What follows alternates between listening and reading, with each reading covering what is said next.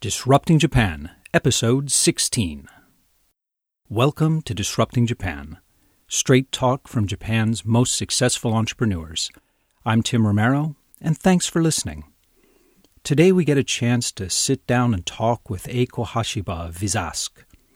Vizask is a spot consulting or micro-consulting platform that matches up companies that need very specific questions answered with individuals that have that particular knowledge or set of skills. There are a few companies that do this in the West, but here in Japan, in addition to the chicken and egg problem that faces all new multi-sided markets hoping to match buyer and seller, spot consulting faces two unique Japanese hurdles. First, asking for advice has traditionally been seen as a sign of weakness in Japan. Both personally and professionally, you're expected to be either a confident and fearless leader or an obedient and loyal follower, with not a lot of room for much else. And as you might imagine, this is not really the ideal atmosphere to foster innovation. The other problem is that the experts, the would-be consultants, don't generally make themselves known here. Resumes are considered highly confidential documents, and speaking with outsiders about your expertise is something to be cautiously considered at best and viewed as a form of betrayal to your company at worst. Eiko explains how she tackled both of these problems head-on, and also talks about her journey from housewife to single mom to MBA to entrepreneur. She's one of those rare individuals who's letting nothing stand in the way of her vision, and I think we'll learn a lot from her. So here we go. So cheers. Cheers. Thanks for sitting down with me. I'm sitting here with Eiko Hashiba of Vizask. Well, before we get too far into this, I want you to introduce your company and tell us about it. And from what I understand, it is a crowdsourced spot consulting program. But that's quite interesting. I haven't run across that very often, so maybe you can explain it in a little more detail. Okay. It's an expert network service. Okay. Which, because I used to work for a private equity fund, where we use this kind of expert network service where we can meet people who know the insights of industry, inside of the business. So is this something like Gerson Lehrman? We call it expert network, but it's for primary research. We want to access people who know the primary information, the insights, the deep understanding when we want to do business, when we want to invest in some area, when we want to create new, innovation. Okay. This kind of thing. Tell me a bit about your customers. Who are the main customers using this? We have three domains of the customer. One is a big company who do research for their new business development. And then another segment is professional firm, such as consulting firm.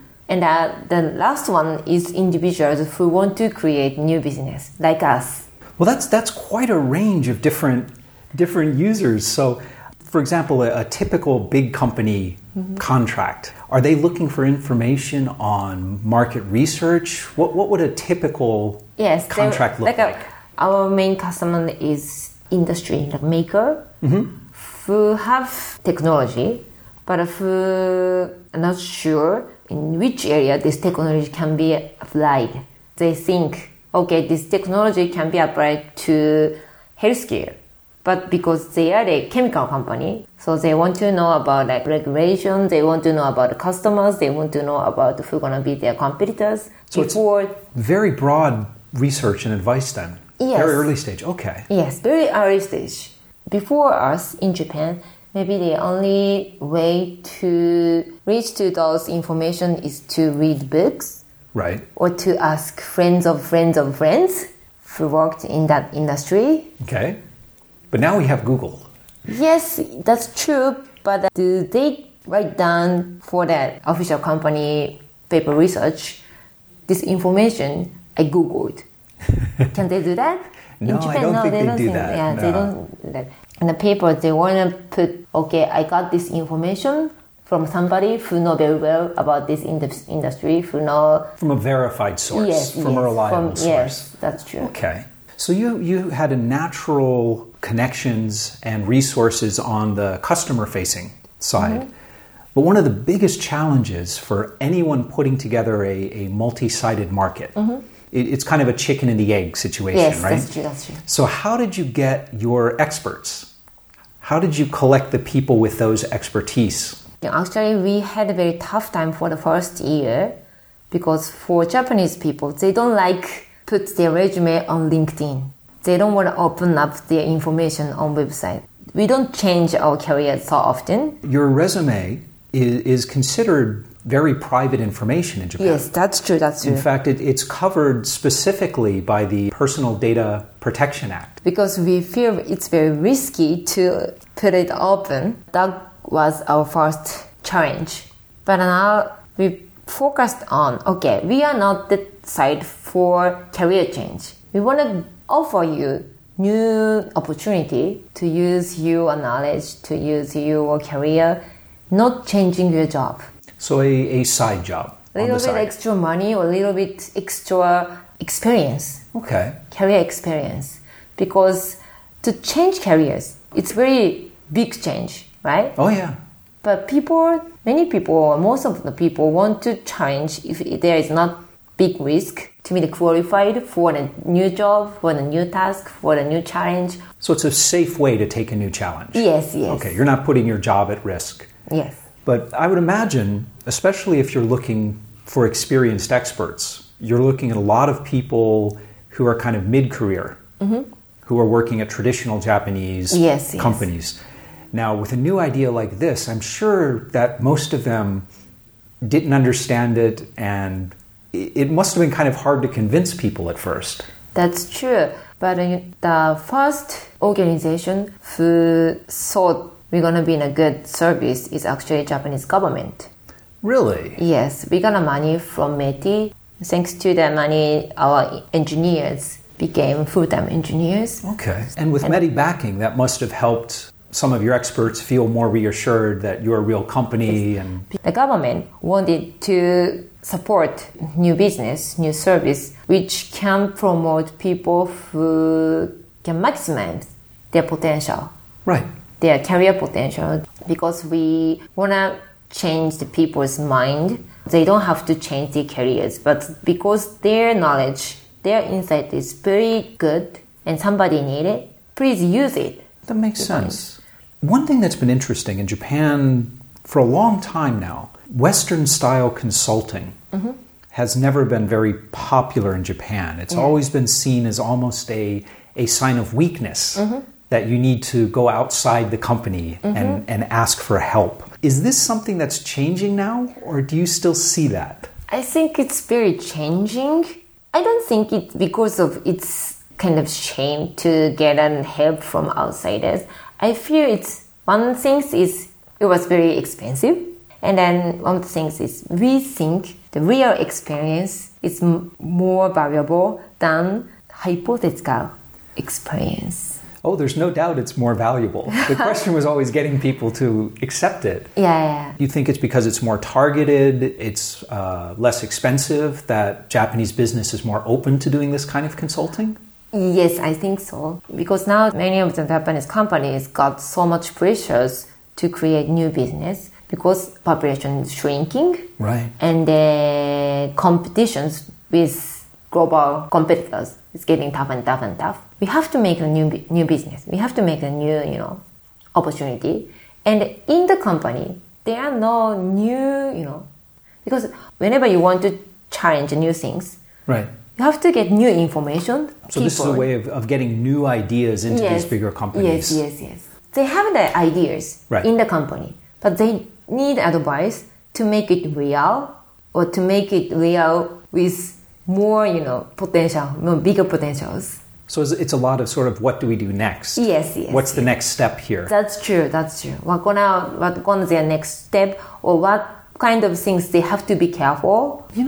I can see why that would make sense. You've tapped into a niche where large Japanese companies are freely admitting they don't know how to solve these problems. The government is saying that we need to look to smaller companies to help foster innovation. Okay, that makes a lot more sense to me, why this is aligned so well. Thank you. We have to make it more, faster and faster for the decision-making process. I mean, this is a fascinating time to be in Japan now because business culture is changing faster now than it has in decades. Mm-hmm. So the spot consulting idea, where you're answering a very specific set of questions for a client. Mm-hmm. Now, in Japan, so much of business is built up on long-term relationships. That's true. So do your clients say, well, wait, we want to keep working with this one person for the next couple of years? Yeah, some of our clients actually looking for some advisors who they can work longer period, like a contract base. But even for them, they want to meet more people. They want to find right person, right advisor for them. So for them, they want to meet several candidates. Right. Maybe not for free.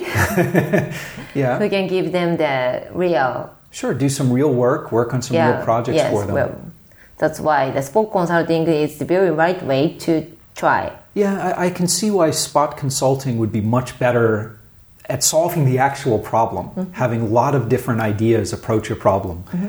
But it's also kind of against traditional Japanese business style of like, mm-hmm. okay, here are the team, let's just stick with it. Uh-huh. Because it's very difficult for one person to answer all kind of questions, right? Absolutely. And now the Japanese companies is trying big number of ideas, new business ideas. Possibly that's gonna make bigger money. Yeah, right.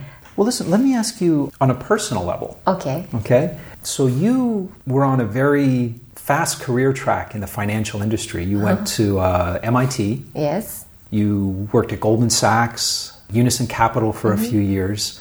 What made you change and want to get into this crazy startup world? Okay. After graduated from undergrad, University of Tokyo, I worked for Goldman Sachs. But before that, I got married. And then after 1 year, I got pregnant. So at that time, I felt, it's impossible to keep working at Goldman Sachs because the work style was so It's pretty hard, yeah. It's pretty hard. It's very crazy. It's a demanding job. Yeah. At the time, I had only 1 year work experience. Right. So I had to say, okay, I'm sorry. I cannot work as hard as other, junior analyst. Right. Then I chose different company. I can work till 10 p.m. And if the 10 p.m. is normal working hour, I don't have to say, I'm sorry. And then I got US CPA, Certified Public Accountant. Then I would change my career to L'Oreal, cosmetics company. Mm-hmm. And at that time, working hour is, manageable. Ending at 10 p.m.? 10 p.m., yes. That's still pretty tough. That's pretty tough, but I didn't have to say I'm sorry. Right. Even with my very small baby. And at that time, okay, if I want to work, I have to make an effort to be strong, to make people want to work with me. I need something, appealing point. With my accounting skills, I worked very happily at L'Oreal. Then my husband wanted to go to the US JD program, to get into the JD program. That was 3-year program. So I said, okay. With my baby, I went to the US with him. And then because it was 3-year program, because his school was in Boston, so I decided to go to MIT. Oh, wow, okay. Yes. So at that time... that's making very good use of your time there, isn't it? Yeah, but it was very tough for me to prepare for the entrance, the essay. Mm-hmm. The essay. Can imagine, especially in a foreign language. Yes, because of the language things, yes. And because of the cultural difference, because at that time I was not used to how to make my career attractive to the admission office. Right. It was very tough for me because at that time I had only 1 year experience at Goldman Sachs and a 1.5 year experience at L'Oreal. It was very short. I didn't make too big enough project. I didn't do that. Right, but nothing really outstanding. Yes, Lots of other people with similar histories. Then I met a girl who studied at MIT Sloan. It's an American girl. Mm-hmm. And she advised my essay. And she said to me, okay, Eiko, you don't have to worry about it. Your GMAT score is good. And then your essay, you need a little bit more twist, make it more, outstanding. You have to. Then I said, okay, but I didn't have such an outstanding history. Yeah. And then she told me, okay, Eiko, think about it. You are young Japanese working mother. She gave me 4 keywords. Young Japanese working mother. If you put them together, you are the number 1 in that area. And I said, okay, that could be true because I am Japanese, I am woman, and especially for the MIT student, there's not as many. Not as many. And then especially mom. Well, differentiation is very important. So differentiation is very important. And with only 1 keyword, differentiation was not enough. But with these 4 keywords, differentiation going to be, very strong. Yeah, very strong. Obviously, you got in. You did well. Yeah. But you went back to finance again. Okay. Then, at the time, actually, I was interested in startup in a company. But during the business school, days, I got divorced. So, so I had to seriously, think about my daughter and my, of course. Me too. Yeah. At the time, I thought I didn't have good work experience. So I decided to going back to finance world to make money and to get a good work experience. So I decided to join Unison Capital, one of the biggest Japanese private equity fund. And then private equity business is mix of the business and the finance. Right. Because we have to increase the value of the company. And of course, we do M&A. So I think, okay, this is going to be my perfect job. Okay. And I spent 5 years there. In Japan, interest rate is pretty low. Yeah. The big company with some potentials, anyway, they can get money from bank. Yeah. But they don't have good access to information or people they need. So was this the beginning of your idea for the Spot Consulting? Yes. That certainly makes sense where it's coming together. But there's a difference between having a great business idea and actually deciding to do it. So there's lots of great ideas out there. So what was it that made you decide that, okay, I'm going to leave this safety of this career and start a company as a young single mom? Because I didn't feel that the challenge was risky because I had a good track record of 5-year experience at Unison Capital. So at that time I thought, okay, anyway, I can come back to this world. So you had a backup plan? Yes. It's very important, I think. To have backup plan is very important, I think. Absolutely. If so, the challenge is on the upside, right? So I felt, okay, I like this idea. I was so sure of this upside potential. And then I didn't feel any, uncontrollable risk. I didn't feel that. So, okay, why not? Was your family and were your friends supportive of the idea? Oh, my family? Yeah. My dad said, okay, Eiko, the important of the business is to collect the cash. That's the only word to give you. It's a good place to start. That's only the things. And mom said, okay, you can do whatever you want. That's it. Yeah. And then my friends, the web service is very far from the traditional, industry. Yeah. So they gave me the advice. Okay, I know some guy who work for web service. They try to, find some friends who work for... So to try to help you out to find staff? Yes. It's great that you had supportive family and friends. A lot of entrepreneurs in Japan don't have that advantage. Maybe they already know. I don't... But that you're going to do what you want to do? Yeah. No matter what they say, you're going to... Because anyway, I really wanted to do this. Because I feel it's very, big potential to put people together for the new project. As I said, I didn't feel any risk, Just jumping out. I mean, that's fantastic. Did you have any sort of role models or people you looked up to that kind of helped you make that change? Or who inspired you to make that change? I'm not sure, but I like the speech of Steve Jobs. He said, connecting the dots. The connecting the dots speech. Yeah, I really love it. And I really feel that's right. Well, let's talk a little bit more about that shift.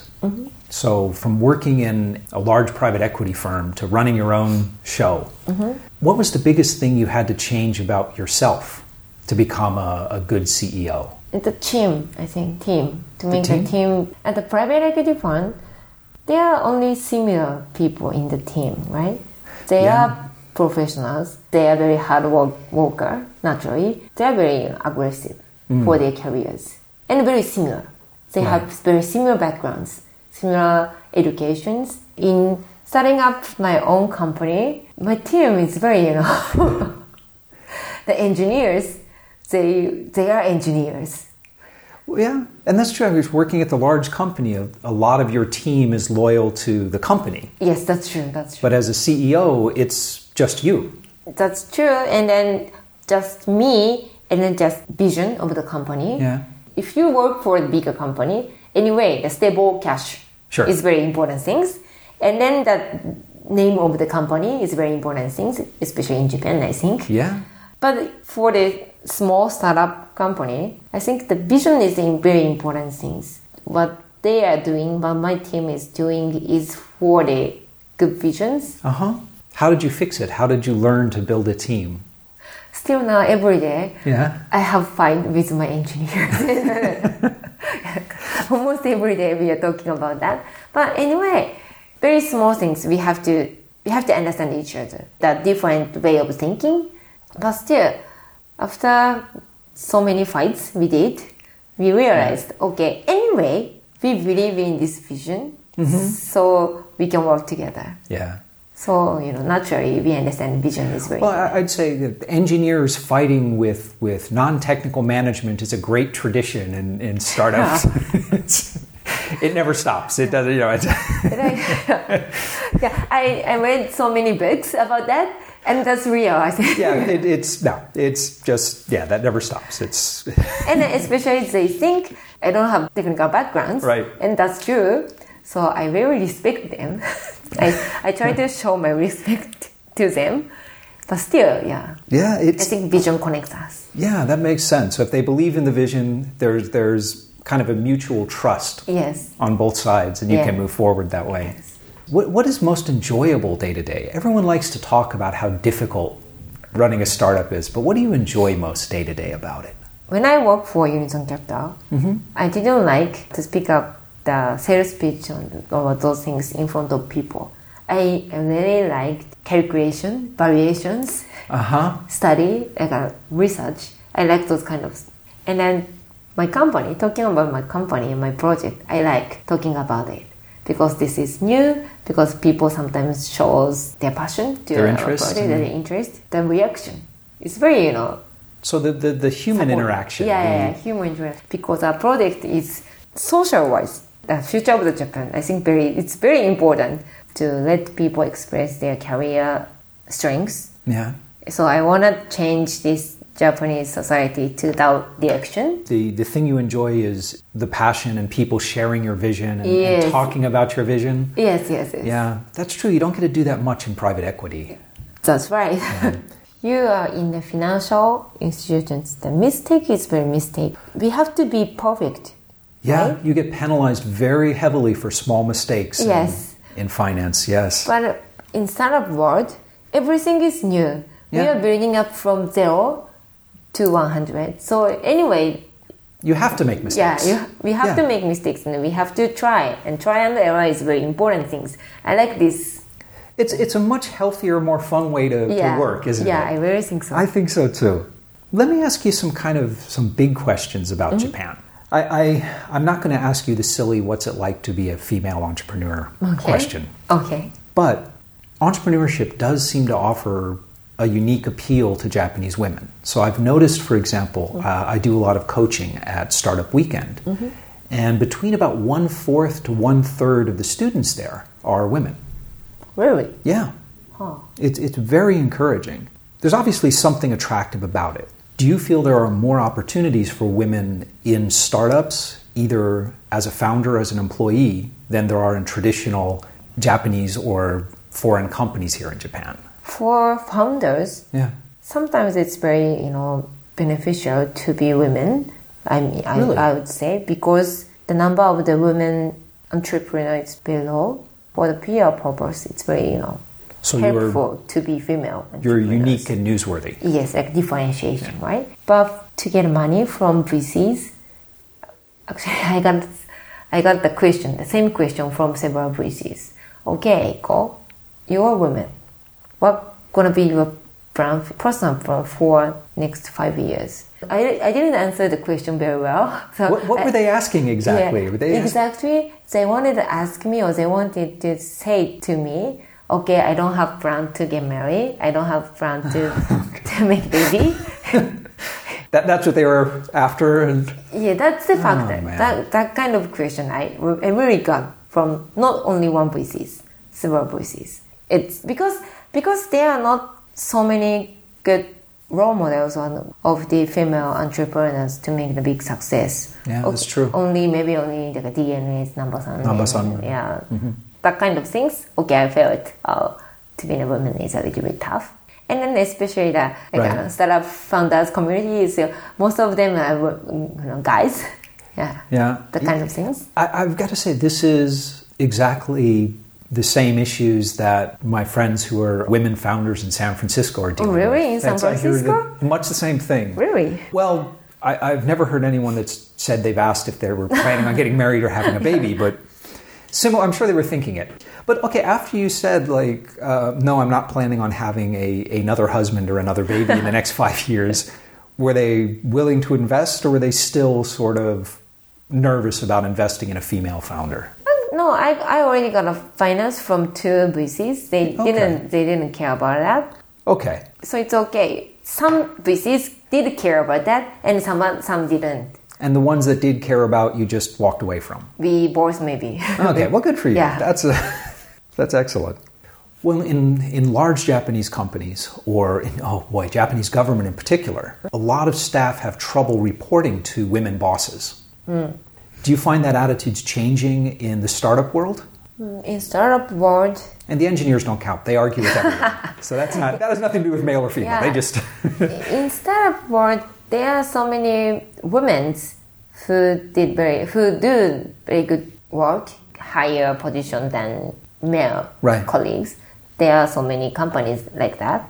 So I think it's changing from new companies, not only in web service, not only in IT or startups, but new companies are changing the culture, I think. I remember when IBD, iBank, my friend who works for iBank, he said to me he didn't like to report to women, boss. Yeah, it's a common complaint you'll hear in drunk salarymen in izakaya all over Japan.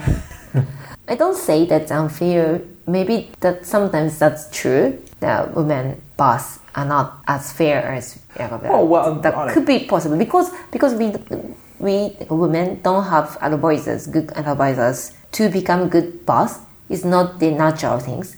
We have to make an effort to be a good boss, but because as a woman, maybe we have less good advice or less role model. You have to figure things out for yourself more. For ourselves. Although one interesting thing is this study was a few years ago. It surveyed both male and female employees, and female employees disliked having a female boss more than male employees did in Japan. That could be possible, I think.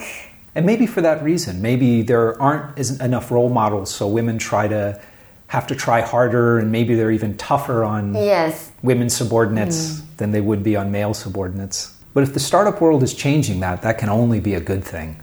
That's true. I think the startup world, we changed the way to work. We changed the culture things. Yeah. And I feel the change all day. Yeah. Talking with my friends who work for startup companies, they try to appear what they are doing very new way to make their company more in a happy place to work. So innovation, not just in the technology, but in the whole way of doing business. Yes. Well, that's what Japan really needs right now. Yeah. What do you think is the biggest challenge facing new entrepreneurs today, people who've just started a company? The opportunity for the exit, I think it's different maybe in Japan. We have to make our company to the IPO size. Yeah, the M&A activity is much lower here than it is in the States. I think that's one of the tough things. And then also, still the culture-wise, why are you starting up a company? Why do you want to take that kind of risk? Those kind of things, still there. When I started my own company, my friends very worried about me. Oh, you're a single mom, but you still want to do this? And then they try to help me. And my US friends, they just say, oh, congratulations. Right. It was a very natural thing. It's very natural things. We have to show us, show off. You have to make us always happy. So you feel like you have to... always be strong. Always be strong, as always be as they say in America, always be crushing it. Always be doing fantastic. Yeah, the kind of pressure I feel. And then especially for the younger generations, because they don't have so much things before setting up the company. I've got to say that is one of the most difficult things about being a founder. There's no one you can complain to. You can't complain to your staff. You can't complain to your investors. You're the one that just has to say, this is the vision, things are going great. Yeah. Or even if they're not going great, you're going to say, this is how we're going to get through it. And it's all like on you. That could be true, but we are trying not to do that. Yeah. Maybe that's the good things to being a woman. I think it's easier as a woman. I can say to my team, help me. Interesting. I could see that. Yeah. Help me. I need your support. I need to, discuss with you. I need your ideas. That kind of things. But that is, I've always believed, very little is inherently good or bad, advantage or disadvantage. Usually it's just different, and you can use something as an advantage or as a disadvantage. And I think that's a great example of although there are disadvantages of being a woman entrepreneur, there's also plenty of ways you can use it as an advantage. Yeah. Yeah, I always think that being different is a good advantage for me. So, as a woman entrepreneur. Well, being different is always an advantage as a startup. Yeah, I think so. In every way. I really agree with that point. This has been really good. Do you have any closing thoughts? Do you have anything you want to let our listeners know about? Not only the startup things in Japan is changing, I think. The whole culture, career, or thinking about the way of thinking for the innovation, change, starting up in a company or a career, those kind of things are very, very quickly changing, I think. I think so too. I think the next 5 years are going to be utterly amazing in Japan. Yeah, finally we are changing, I think. Okay. And then starting up the company is only one side of that kind of things, but still the change is especially from us, from the startup company. It's driving the change. Driving the change. And there are so many, events to meet big Japanese company with startup companies. Right. To do the co-creation. I think finally our market to the foreign companies or the foreigners open up. I think that's a great optimistic note to end on. So, Eiko, thanks so much for sitting down with me. Thank you. And we're back. I found Eiko's approach to taking risks refreshing. When facing huge changes in either her professional life or her personal life, she simply didn't consider it risky because she knew the odds were in her favor and that she would make it happen. It's a wonderful outlook that even long-time entrepreneurs like myself need to be reminded of once in a while. Eiko also had an interesting take that being a woman, or even a single mom, was not so much a disadvantage as a differentiator. And that's true of startups in general. Almost all of us initially enter the market from a position of weakness, and we succeed by using our small size and flexibility, our perceived disadvantage, as an actual advantage. Her point that you take note not only of your strengths, but also your weaknesses. This is great advice for any startup. Whether you're a foreigner in Japan or a new entrepreneur, sometimes your weakness is turned into your greatest strength.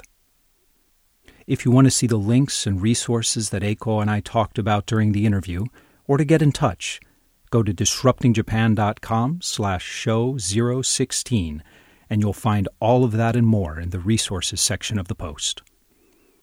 And if you have something to say about Spot Consulting, the importance and difficulty in asking for help, or about Japanese startups in general, drop by and leave a comment and let us know what you think. We'd love to hear from you. But most of all, thanks for listening, and thanks for supporting the show and letting people interested in Japanese startups know about us. This is Tim Romero, and thanks for listening to Disrupting Japan.